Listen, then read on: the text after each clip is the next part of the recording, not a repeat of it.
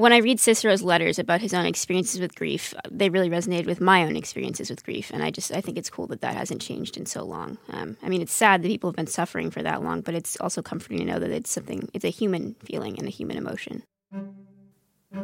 This is The Mirror of Antiquity, where we see ourselves in the study of the ancient world.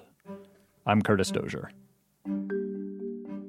There are a lot of things that people uphold as being traditions or being valuable of what society ought to look like. And I think studying Greco-Roman studies at Vassar has kind of helped me to question those things and realize that maybe those things really aren't that valuable, and that I should be more critical and question those things that people have told me I ought to uphold as valuable. Today on The Mirror of Antiquity, interviews with 7 students who graduated from Vassar College last spring. Some of them majored in Greek and Roman studies. Others majored in other subjects. But all of them found that a knowledge of antiquity enriched their understanding of the world and their lives. Like the history major, whose Latin classes attuned him to how translations mediate our access to the past.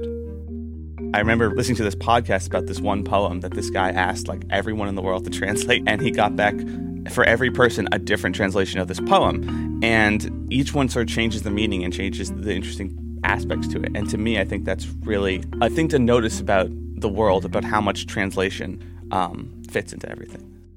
Another student's work on an archaeological dig made her notice how our narratives about the past shape the way we experience a trip to a museum. People love to construct their own narrative. When you walk into a historic house museum, it's been laid out in this one particular way, and it's probably not how it looks when people actually live there. But it's set up to show some kind of thing, and the people that come through the museum will start making up some sort of story where they're like, oh, and this is the chair she sat in, I bet, and maybe this happened here, and oh, look, there's this, and so maybe while she was sitting in the chair, she would do something like this. So I feel like there's this kind of tendency to come up with your own story if there isn't one, even that's being presented to you. We should never underestimate the power of such stories. Whoever gets to tell these stories has a lot of power. And if they're telling a story about you, they have a lot of power over how you see yourself, unless you can figure out a way to work against it. I definitely still find empowerment in looking at female characters who are written by men, because in today's media, everything's written by men. So you're looking at all of these images and ideals that are being forced upon you, and you can learn to pull apart these narratives and find empowerment in them in the ancient world and use that to find empowerment in your own world. The stories we tell about the past can even determine which cultures and civilizations are considered valuable and which aren't. And they can create divisions that can seem almost impossible to heal. Persia and so many other countries had a lot of involvement in what was shown at these World's Fairs. But then again, they were kind of shown as part of the past leading up to, France's great present and future. I think at the time, at least, you got a sense of legitimacy for a government, but also for a culture in general by participating at the World's Fairs, by entering, Western civilization in all capital letters. But then again, they did have to kind of submit to kind of the language of culture that was being spoken at the time. And if the language of culture that Greco-Roman antiquity is usually associated with starts to become unappealing, what do you do? I was so embarrassed. I sent a Snapchat to a lot of people asking if, because I talked about Plato's cave, if that made me a philosophy bro. Whatever their perspective, all the voices you'll hear reflect what it is to study the Greco-Roman world in the 21st century. Recognizing aspects of human life and thought that seem not to have changed much in 2 millennia, while at the same time coming to grips with the unbridgeable gulf between us and that lost world that has so often been presented as if it were simply the origin or foundation of ours. Welcome. My name is Jake Teradin. I'm a Greek and Roman Studies and History double major. An interesting kind of theme that kept coming up throughout all the classes was translation, and not simply just how, we read a text and we sort of translate it into our language, but just sort of how these texts have changed over time and how we kind of understand them. And so in a lot of my Latin classes, we've been reading these texts and we've been translating them. And even in classes that aren't related necessarily to Latin, but just sort of the sort of cultural classes in general, those have also been a lot of focus on like these small texts and translating each word so precisely because you need to be able to tease out the most meaning from them. And I don't know, I think it's helped me notice that a lot more every day about how much things are translated between people and how much effort needs to be put into translating things and how much meaning can be lost between different cultures. For example, when I've been working on a recent paper in medieval science. This is the travel journal of a man named Friar William of Rubruck. I think it's originally written in Latin. And so he's heading out east to convert the people. And so his first step of his journey is going into northern Russia, and he's staying with the Tatars who live there, who are kind of Mongolian semi-nomadic people. And they said, they greeted me and they had me drink Cosmos. Like, we drink Cosmos. And then he drinks them all the time there among them, and they sort of celebrating it while he's telling all about like their culture. And I was like, what do you mean drinking Cosmos? This is the medieval times. What's a Cosmo? I burst out laughing and showed it to my friends. I always imagine Sex and the City, like the four people sitting out there drinking, talking about the metropolitan life and like their cultured life and, high culture, fancy, going to soirees, talking about I don't know, hiding your taxes in the Bahamas. And so, that kind of association when you read the word Cosmo, compared to what this actually was, and this actually author, I appreciate it. He had a gigantic footnote about why he translated it as Cosmo. When you read like his footnote, it explains what this actually was a ceremonial drink that they handed out to visitors. And this was not like a particularly fancy thing. They had it all the time. And essentially it was just a mixture of a bunch of different like liquids and alcohols that they had. It's meant to be like a combination of a bunch of different drinks. It makes sense. But in translation, it reads like they're drinking like these sort of like fancy drinks at a cocktail party.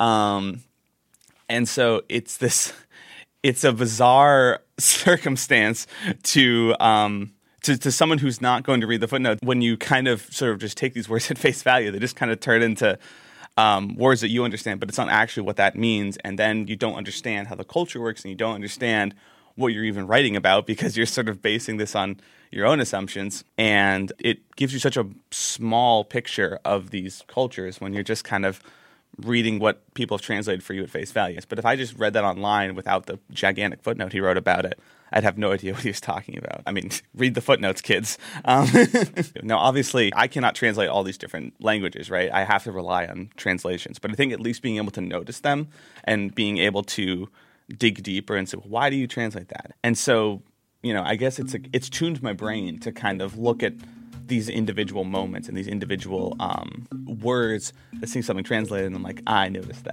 that one word is interesting. It's an interesting way of thinking about it, interesting way of trying to get back to those moments and trying to sort of connect in some way to antiquity. That's one way of describing what historians try to do.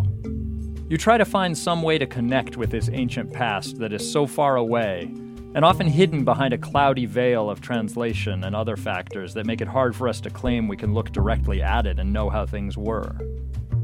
And this is true even when you can hold in your hand the same object that some ancient person held: a coin, a toga hook, a piece of pottery. Archaeologists, too, have to reckon with how difficult it is to know if their view of the past is of something real, or is every bit as constructed as a literary translation. My name is Kelly Bernatsky. I'm an anthropology major, and I'm minoring in Greek and Roman studies and also education. I came to Vassar, and I thought I was originally going to be a chemistry major or some kind of science major, because I just always liked the structure that comes with science. I also liked history and the narrative of history, and so that's kind of how I came to anthropology, because I find that it has both science in it in some ways and history in it in other ways. And so eventually that led me to being interested in museum studies, which I think kind of brings everything together, because it requires you to take care of artifacts and sort things and catalog things, but it's also about the narrative that you're presenting and how you're teaching people. I ended up applying to do a dig in the summer in Italy, and I ended up getting it. So that first summer, I worked in Italy, in really the middle of nowhere, central Italy, and it was on a Roman villa. And then the next summer, I did something very different, and I worked with a professor in anthropology at the home of FDR in Hyde Park. We just finished the project yesterday, so I've been working on it since the summer of my sophomore year. Even the way that archaeology is done, like the methods of it, are very different, which I didn't realize at the time, but the way that we were working in the villa was very confined by the actual space of what it had been. So we were working within the walls of this kitchen. So the walls were our boundaries for the site. Whereas the FDR site, you do analysis to pick this spot, but it feels kind of random. And then you just measure out a 1x1 square in this case, and then you just dig straight down. So it's really just a different way of doing things. So that was one major difference. But then, of course, the artifacts and what we were actually finding was just very different. In Italy, the professor that we were working with would lecture us about different types of pottery. Coins were the coolest thing that you could find there. So everyone was always hoping to find a coin. I never actually found one, which was sad. It was a running joke. But I found a toga hook, which is cool. I thought it was cool. But mostly what we were finding was pieces of pottery. And this Italian sigillata and other kinds of pot sherds just did not matter. Sometimes there were certain kinds of pottery was more dateable. So that was exciting because once you found it, you knew that strat had to be after a certain time period. But a lot of it was just burnt cookingware kind of stuff because we were in a kitchen. And sometimes you can figure out the shape of the vessel, but if it's too small, you can't really. Although we did find whole vessels near the bottom that were unbroken, which was cool. And I mean, that's still the case with some of the stuff that we find today. The most comparable thing is we found a lot of pieces of flower pots, so it's also terracotta, and it looks kind of similar to what I was finding in Italy. And again, it was just okay, more flower pot, count it, weigh it, whatever, label it. And that's kind of, I guess, the same way that it was treated there. I feel most of the time you need some kind of decoration or words or some shape, something to go off of, which we did find in some artifacts, but not maybe the majority. When I was here in the summer, and mostly what we were finding was bottles and things that dated all the way up to the 1960s. But I still, found it exciting regardless of what we were digging up, I guess, which I think is something that you need to have when you're doing archaeology, because most people expect it to be really cool and exciting and that you're finding hidden treasure, really valuable stuff. But in Italy, most of what we were finding is just broken pieces of pots. And here what we were finding is mostly broken pieces of metal containers that you couldn't tell what they were anymore. But yeah, I just think maybe it's not exciting to collect more and more pieces of metal, but it is exciting to see that you can find something out from such a small piece of something. So you could have a piece of broken glass and it has some writing on it. It's a little imprinted with something. And then when you come back to the lab, you can find out exactly what bottle it was and when it was made. And sometimes it's really cool. It's from Poughkeepsie or something like that. And it shows some kind of local history. So I think it's exciting how much information there is if you know how to look for it. I say that I did archaeology at the home of FDR, and what I actually did is not what people imagine. So then I'm actually it was miles and miles away from his house. It was out in the woods, and we had to walk through the woods to get there. But all around were bottles, just all over the surface. It was actually a trash site, a bottle dump. is what we called it, but it was just really just a pile of trash. Which in Italy, there's also one that we called it Trash Pit, and it was in the middle of our two sites. I mean, excavating trash is something that archaeologists do all over. So the example that my professor would talk about sometimes with the FDR is like, oh, if this is FDR's trash, you could find something about the products that he used and then look historically and see what products he said he used or said he didn't use. And then if this is his trash, does that actually reflect what was said versus what was used, which is kind of interesting. I mean, that's definitely something that we thought about while we were digging at this site. So the site we were digging at, as I said, was very far away, and it probably wasn't actually related to FDR, is what we discovered anyway. So it was probably like tenants or other people that lived on the land, and it was their trash. But still, when we'd find a wine bottle, we'd be like, oh, look, this is FDR's wine bottle. And we're like, we know it's not, and it's probably not related to him at all, but this kind of narrative of like tying it to something bigger or trying to find some kind of story in it was definitely still something. One of the things we did was actually take the tour of the FDR home, and in doing that, what we learned about felt not very relevant at all to what we were digging, even though it was on the same property. So it kind of brought attention to what stories are being told in this tour and in the home of FDR, and what narratives have gotten lost, which are that of these tenant farmers that lived on the property at the same time, maybe. In fact, there's like a big map on the floor in the lobby of the first building you go in, and on the map you can go look for where our site was, and it's just a bunch of trees. Like, it's not labeled as anything. It's just kind of this mysterious, why is this part of the property land? Like, how expansive the property actually is. And the people that lived on it that we don't actually know who this trash belongs to now. They've kind of been lost in the historical record. So I guess going on the tour revealed something about the museum and the story that they were telling there, and the stories that maybe people don't think are as interesting to tell, and kind of the more mundane, everyday life stuff that gets left behind. Kelly's story about visiting the FDR Museum makes me wonder about the map we have of classical antiquity.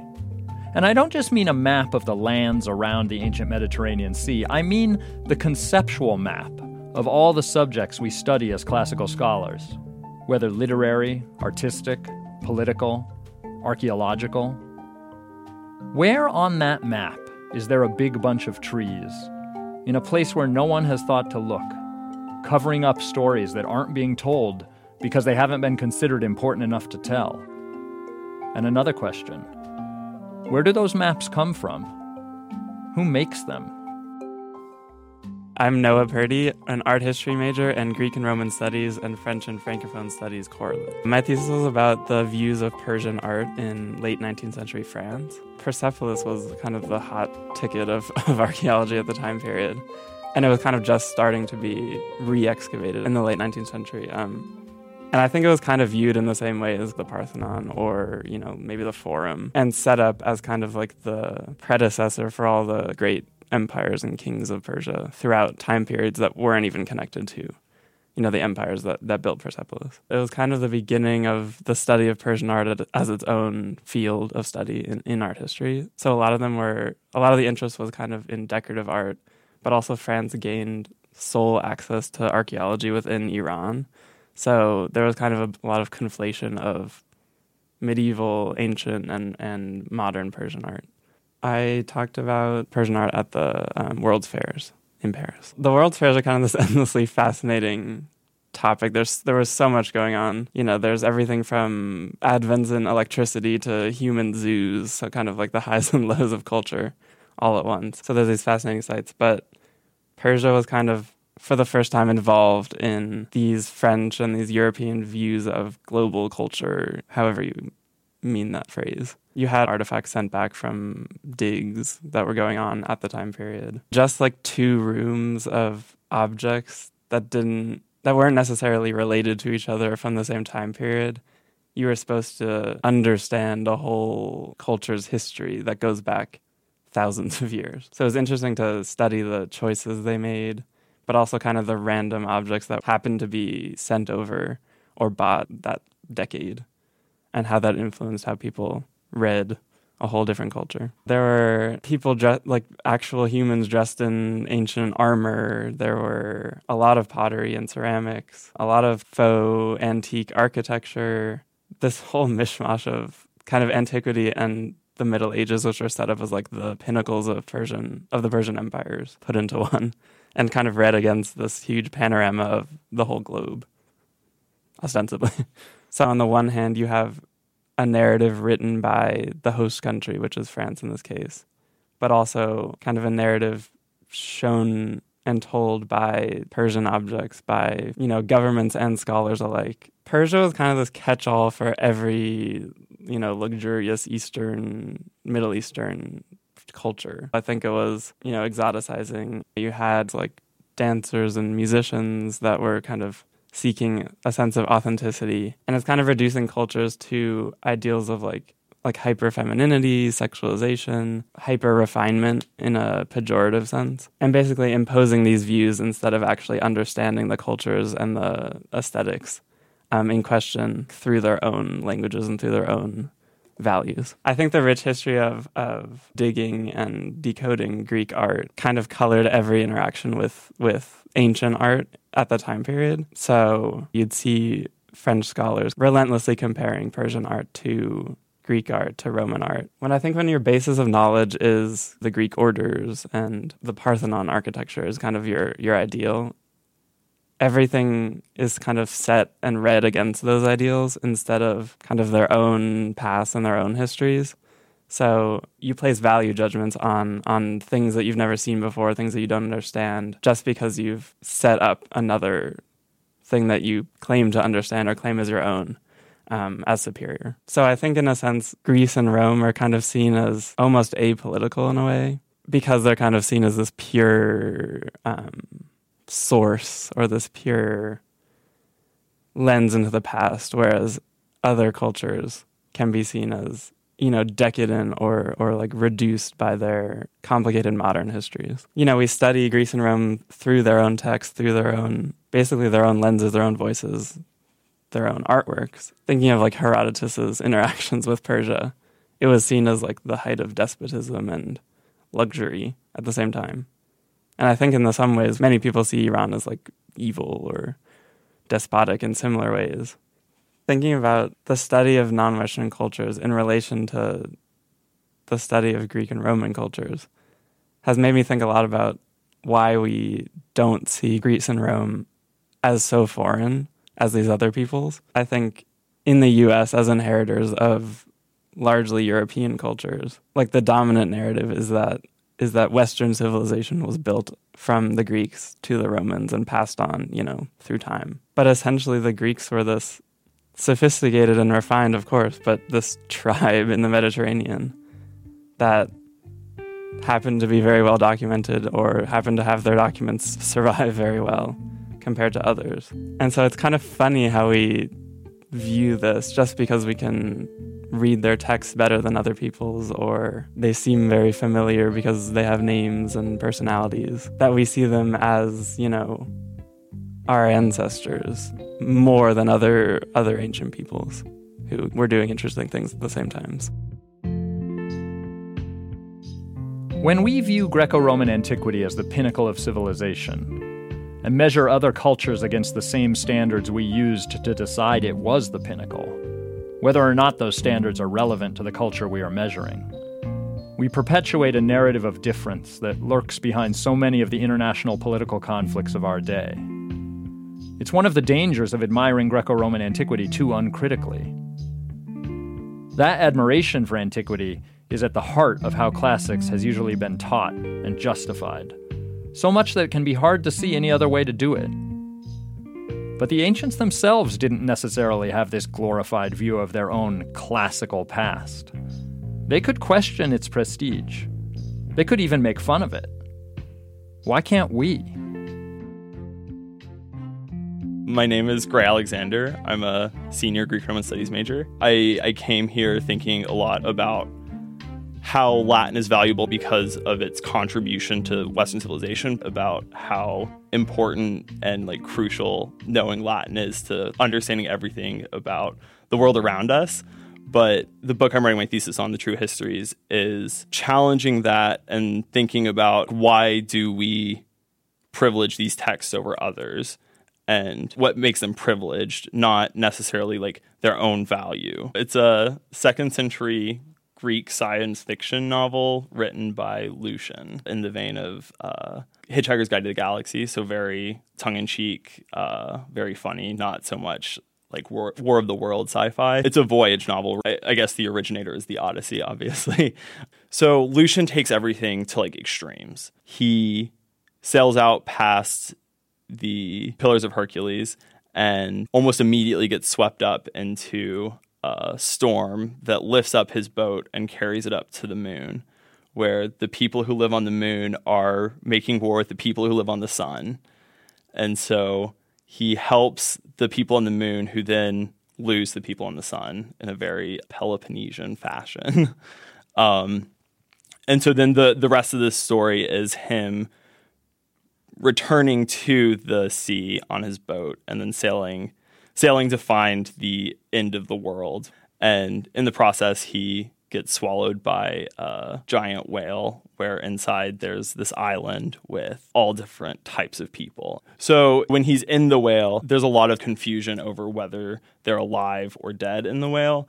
And so the main intertext operating inside the whale is Plato's cave, where the only time the people in the whale can see what's around them is when the whale opens its mouth and then casts shadows into it through the sun. But then as the men become discontented with their life inside the whale, they decide to leave the whale. And as they're leaving the whale, the intertext shifts from the cave to Odysseus escaping the Cyclops' cave. And so in taking the illusions from the cave and then transitioning to the Odyssey, Lucian, he's going above and beyond what Plato and Homer did, because not only is he escaping the cave, but he's also escaping with all of his men, because in Odysseus' cave, his men keep dying because of his own arrogance and poor leadership skills. But Lucian is able to bring all of his crew with him and show that his leadership is more effective than Odysseus's. And to illustrate the absurdity of everything he did, he frames Odysseus' escape from the cave within an escape from a whale. And then like Plato's seriousness about the cave is then manipulated in the whale. What I've really appreciated about it is it doesn't take itself seriously, because I took it too seriously. Like I took Latin and Greek too seriously. I really very much, before I got to Vassar, fell for these things are intrinsically valuable. And so when Lucian talks about in his prologue that he's better than all these other authors because he's lying and saying he's lying, whereas they lied and said they weren't lying, it resonated with me because it really challenged the primacy we give to these classical texts. And what I loved about it was it showed that ancient people didn't take themselves too seriously. Like reading Lucian really humanized ancient people because I got to see a sense of humor that I hadn't necessarily experienced before. Like, I guess there are certainly comedies that survive, but there's this whole book. It's just like almost like a Stephen Colbert kind of book, where it's the way it develops its themes is through parody rather than seriousness, finally. Like, I can just enjoy reading it for the sake of enjoying reading it, not because of some like intrinsic value it offers. And that my desire to work with people about Latin and Greek is to help them read it, but then also to like get them thinking about unprivileging classics the way that it took me until college to do. And so kind of to build that into their high school curriculum in a way that it wasn't necessarily built into mine. I think some people are worried that if we unprivilege classics, if we question whether ancient literature or culture or whatever is really admirable, then Greco-Roman antiquity will stop being significant, and maybe will stop being studied.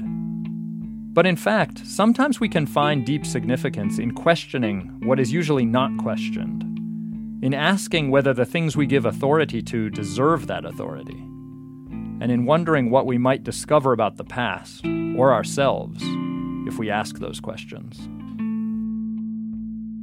So my name is Leah Clark. I'm a Greek and Roman Studies major. I'm from Tuscaloosa, Alabama, and I'm going to get my master's in school counseling after I graduate Vassar. Yeah, I think like the traditional ways of studying antiquity, they find value in ancient Greece or ancient Rome for whatever reason. They decided that this is culture, this is what it should look like if it's to be valued. But being in the department, I've realized that that value doesn't always come from what someone else has said, that I can find value in the ancient world for whatever I want to find value in it, and I can also find value in other things that have formulated who I am and other things that I've come across. And so using that perspective, I could help students find value in themselves rather than relying on societal expectations or their family expectations or other external expectations of value and self-worth. I wanted to get away from Alabama for college, for sure. And not because I hated Alabama or anything. I just wanted to put myself in a new position where I was challenging myself. But then by doing that, I was like physically removed from my family, like over 1,000 miles away from my family. And I don't come from the most high-income family in the world. Like, they definitely have their struggles. And so sometimes I would feel guilty that I wasn't there to work, that instead I chose my own education and my own personal goals when I I could have stayed back and worked and provided for them more. So trying to balance that. And like, of course, my parents don't want me to feel guilty. They want me to go off and do what I want to do. But still, that societal expectation to provide for your families there. My thesis is about the Odyssey and how it relates to this movie, Uly's Gold, and the veterans coming home process and what it means to come home when that home is no longer what you thought it would be. And so you get home and you had this idea of what it is and what you thought it was when you left. And then it's no longer that perfect, idyllic place. So Uly's Gold was a movie written and directed by Victor Nunez. In the late 90s, it stars Peter Fonda as Uly Jackson. He's a Vietnam vet. He's been home for 20 years, but he still has those mental roadblocks, and so he hasn't quite fully reintegrated with his home. So whereas Odysseus, most of his journey is this physical return home, and it hints at this upcoming process of the emotional reconnection with his family. Uly is fully in that emotional reconnecting phase of his journey home. And he's still trying to figure it out, even though it's like years later. There's a sense of guilt and shame from his experiences in Vietnam. They talk a lot about Southern ideals of manhood and what was expected of a Southern man. He was so not happy about his time in Vietnam. I kind of saw him as wanting to embody these Southern ideals of manhood, to be a provider for his family, to be independent, to be hardworking, to be that foundation, to be emotionally withdrawn and to an extent so that he's this composed, stoic kind of individual.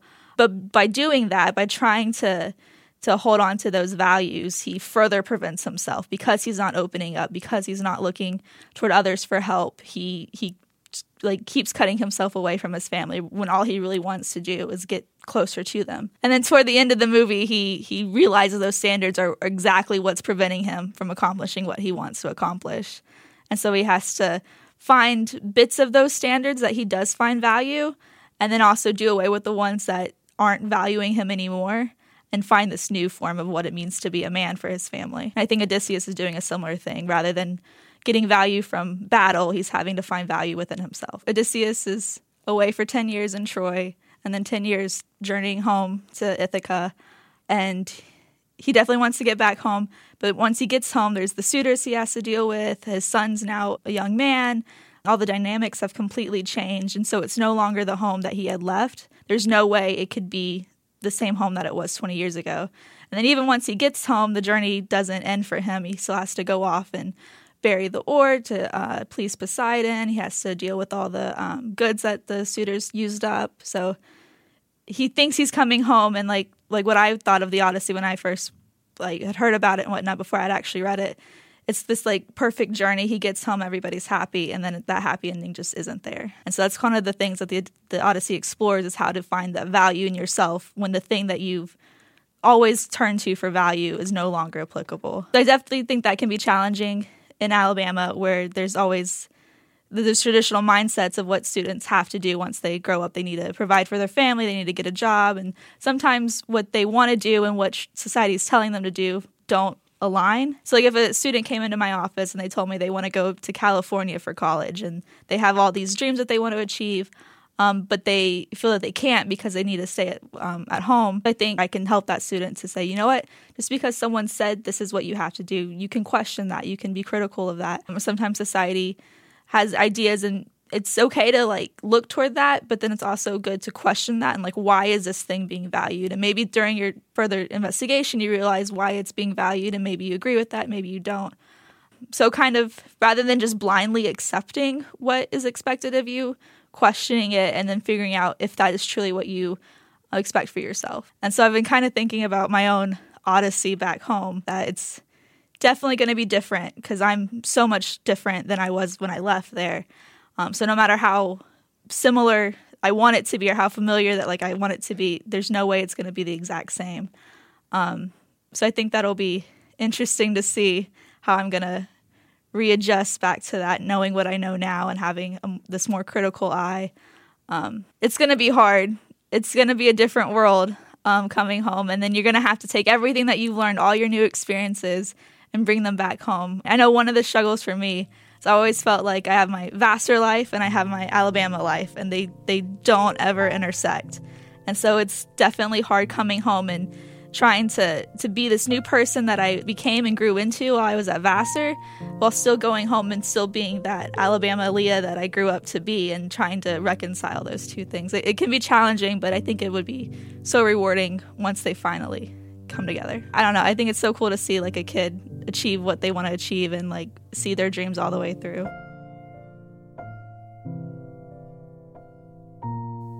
We are all on journeys in life.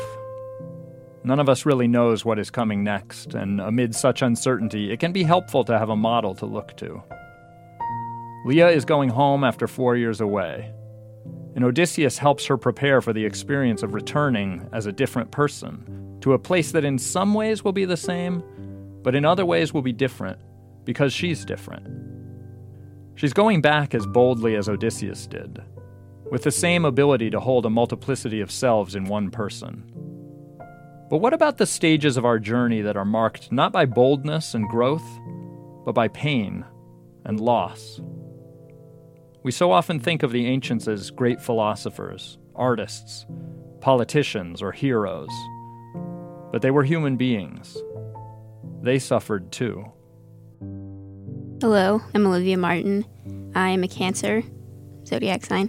I'm a poli-sci and Greek Roman Studies major. I'm 22. I'm from Northern Virginia. I have 2 dogs, Champagne Poppy and Reese. Champagne Poppy is Drake's Instagram name. We just call him Poppy, though. Poppy was an attempt to cure my depression, so interesting move on my mom's part. But I got a dog out of it. I started writing my thesis about grief in ancient Rome because I wanted to see if people felt the same way. Cicero's letters to Atticus and letters exchanged between him and Servius are really interesting, and those are some of the ones I found most reflective of my own experience. Well, his daughter Tullia, passed away, I think, in 45 BC, and he wrote a lot of letters to his friends, mainly Atticus, just about not being able to like get out of bed, basically, and he just stayed out of the public eye and just felt like so crushed and so hopeless. And it was a really bad time for him because he also couldn't divert his energies into government work because he had been exiled at that point and wasn't part of the government, so he had no public career. And they had a really wonderful relationship. It sounds like he really respected her and loved her. So it's very sad. There's just this whole thread of him of her being his one consolation throughout all the Republic falling apart is notable in all his letters. I've read Seneca's On Consolation pieces, and there's one that stuck out to me a lot where he addresses kind of like aristocratic woman named Marcia, and she had lost her son, and kind of the same deal as Cicero. She just really retreated from the public eye. It's sad to read about, but people have been doing the same stuff for thousands of years, and grief has been affecting people the same way. So I just think that's interesting. But my own grief, I lost my father when I was 7. It was very hard and very traumatic, and I don't think that you ever totally get over something like that. It definitely gets a lot easier throughout the years, obviously, but it's still a painful subject. It's hard to remember now, a lot of actually, because I was so young. It feels like a blur, but I did have a really wonderful relationship with my dad, and he was very comforting. I had to grow up pretty fast because as soon as my dad died, my mom went back to work full time, and I had to kind of take care of myself. I would make my own meals. I would get to soccer practice on my own and stuff like that. So I guess there was an expectation that I kind of like take control of my own life in some ways. But my mom was pretty good about letting me be sad, I guess. I just felt very angry, I guess, when I was grieving, and I definitely retreated from, social things. And I always felt very alone, but I made myself very alone, too. I didn't want to be around people, and I felt like people didn't understand what I was going through, which is not necessarily true, but I think that's just, like, a natural human thing to do, is to feel that, like, you're the only one suffering in this way, which,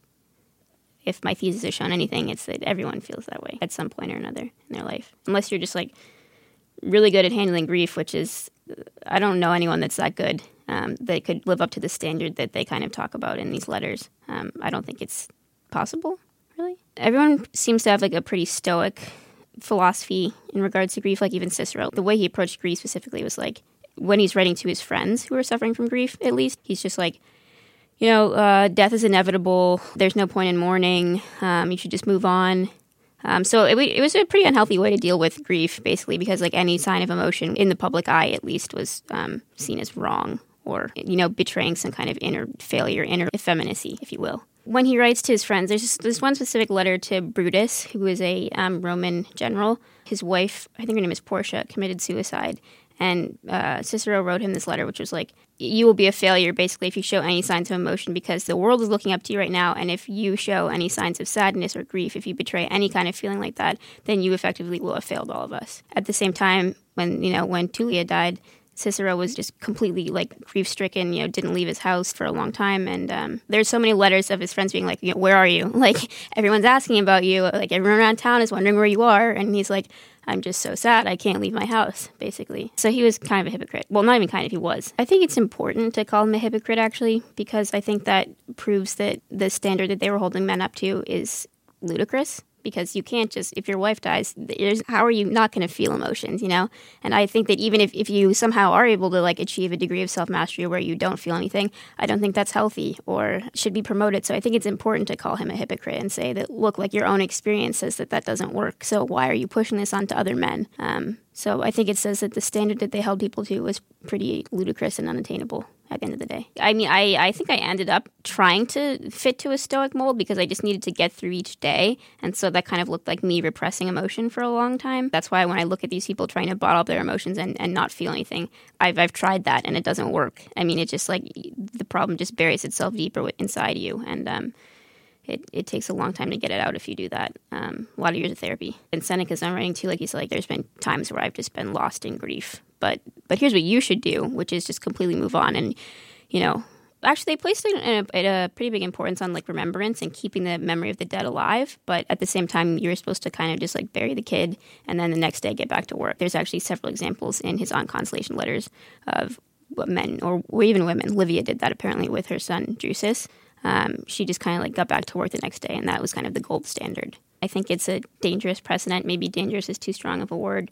But, I mean, I think you kind of see that today, especially in men and their grief and their emotions. That Stoic philosophy is I feel, still, like, a big part of the way men think about emotions. Like, don't cry, don't show how you're feeling. And I think that can, at its worst, that can lead to really, really horrible things. And groups like incels or, the red pill forums, those are people that feel like they can't express any emotion because of, like, kind of the gendered standards we have regarding emotion and expression of emotion. And so I think that by being more welcoming and accepting of how people are feeling, we could do a lot of good work for Western society as a whole, I guess. I'm trying to think if I learned anything productive about grief from doing this whole thesis. I feel like there was something I should have learned, but I guess all I learned is grief sucks. And, like, there's no easy cure-all. And in a lot of these letters, they talk about how time is, like, the only medicine, really. And I think that that's true. And I think that there's no point in bottling things up and just trying to perform for other people socially while you're grieving, if that makes sense. On the face of it, it may be surprising that Olivia, a 22-year-old woman at Vassar College, would find any connection at all with men like Cicero or Seneca. She got a glimpse of a woman who retreated into grief in Marcia, to whom Seneca wrote a letter of consolation after her son died. But Seneca expresses hardly any empathy for her in that letter, leaving the impression that Marcia grieved alone and unsupported. And the other woman Olivia examined, Augustus's wife Livia, supposedly didn't even grieve when her son died. These aren't examples to follow. They say more about how not to grieve. But as so often, we don't know much about Marcia, or Livia for that matter, except what men said about them. If Olivia had to look to Cicero and Seneca, it was because it's just so hard to find out about women and their experiences from the sources we have. It's hard, but it can be done. And sometimes you can find a source of empowerment and confidence where you least expect it. I'm Kaylee McRobert. I was actually planning to write my thesis on Lavinia in the Aeneid because she bothered me so much, where she's in some ways one of the most important characters in that story. There's a whole war about her, but she doesn't have a single line. She just has one place where she blushes. And it bothered me so much that she's so pivotal. She's kind of the Aeneid's version of Helen, and yet she has none of her own narrative.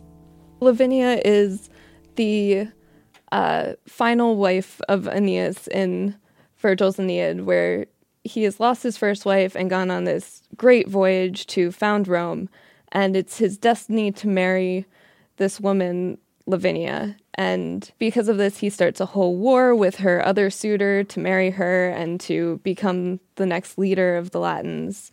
And kind of the reason why I didn't write a thesis on that was I realized that the reason she had no character and no story is that that's what ancient women were being told to be. They were actually being told to be quiet and be there to have things happen around them, like Lavinia. There's a reason that Lavinia and Creusa stand out so differently from women like Medea and Dido and Camilla and all of these women who are not what Roman women are supposed to be. You see some of the stereotypes of what women were supposed to be. You see some of the stereotypes of what women definitely were not supposed to be. You get some of the outside perspectives of what could be wrong with a strong woman. And it's really fun to, it's just fun to see a woman who's talked about in antiquity. I mean, I grew up with the narrative of the maiden in the castle who gets saved by the man. And we used to play games where, when I was in elementary school, where the boys would go out with their sticks and they'd fight and the girls would sit in the swing set and wait for them.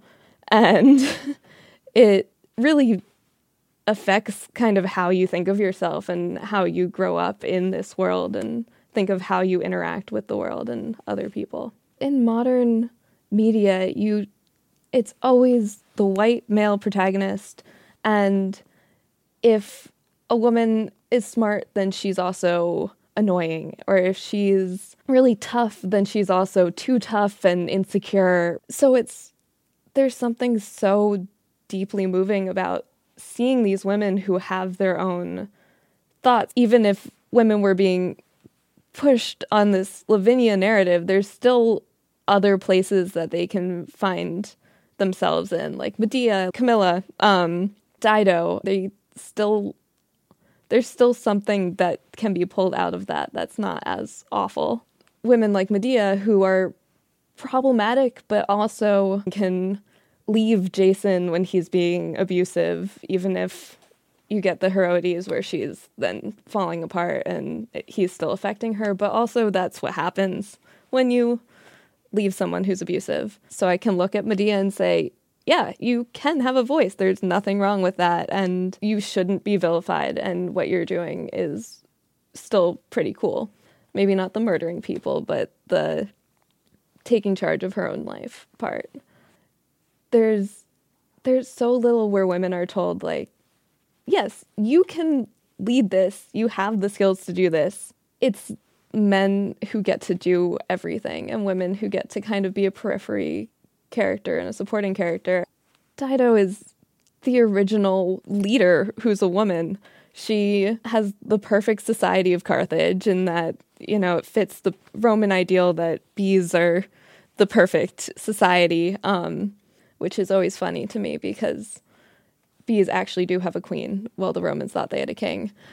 But Dido she is so awesome in every way. She got away from an abusive husband. She started her own life. She negotiated successfully with men who looked down on her and who tried to belittle and take away her power.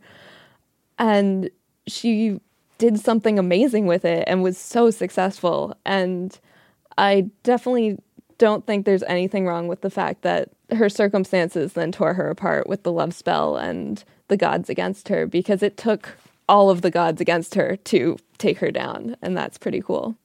Camilla was this strong female warrior who fought for the Latins against Aeneas and the Trojans in the war over Lavinia, and she was killing dozens and dozens and dozens of Trojans, and she was one of the strongest warriors on the Latin side. And Camilla's cool because she's a female warrior, and you never get to see that except for, the Amazons, who also deform themselves and are this weird foreign race. But she's straight out a at-home woman who the Romans can look to as like part of their heritage. And it's just so cool to have that and to say, this is in my blood, and we don't need to be some scary foreigner to be able to be strong women.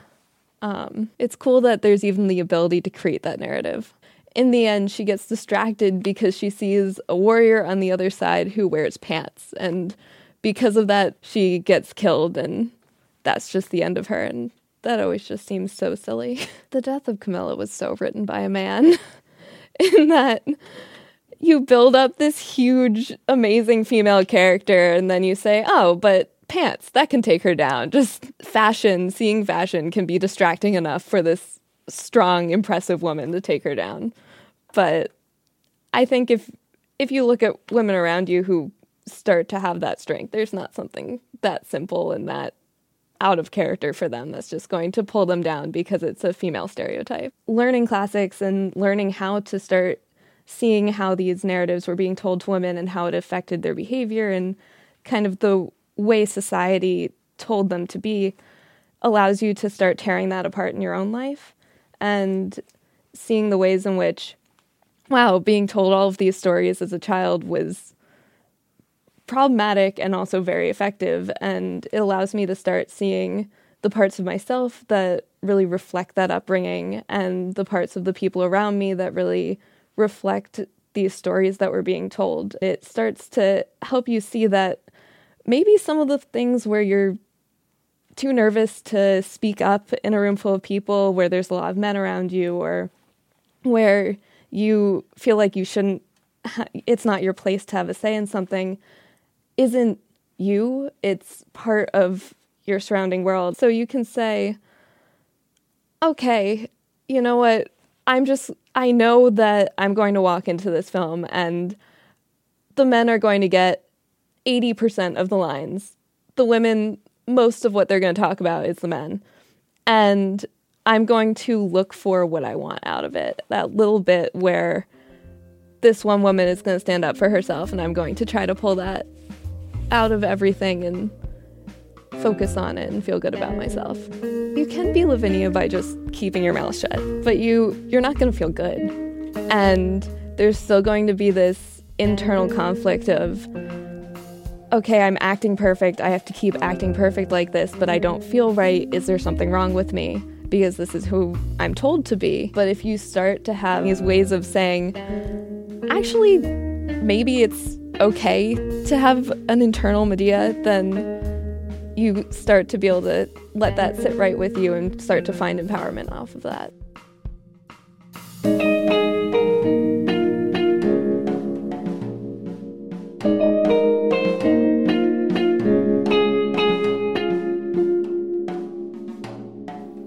The Mirror of Antiquity is produced by me, Curtis Dozier, and Naomi Zeltzer. with the support of the Vassar College Department of Greek and Roman Studies and Academic Computing Services. Baynard Bailey is our recording engineer. Emma Schulte designed our logo. Special thanks to all the graduating seniors, both for agreeing to be interviewed for the show, but even more for all the ways you enriched the study of Greco-Roman antiquity during your time at Vassar. We can't wait to see what you do next. If you enjoy hearing from students about how they relate to the ancient past, there's another set of interviews with the previous year's seniors at mirrorofantiquity.com. There you can also find links to information about the archaeological project you heard about at the Franklin Roosevelt Historic Site that's run by my Vassar anthropology colleague April Besaw. And where, of course, you can also find all my interviews with classical scholars about how their research informs their understanding of the contemporary world and their own lives. If you like the show, tell a friend about it, follow us on social media, or subscribe on iTunes. There's more to come. Thanks a lot for listening.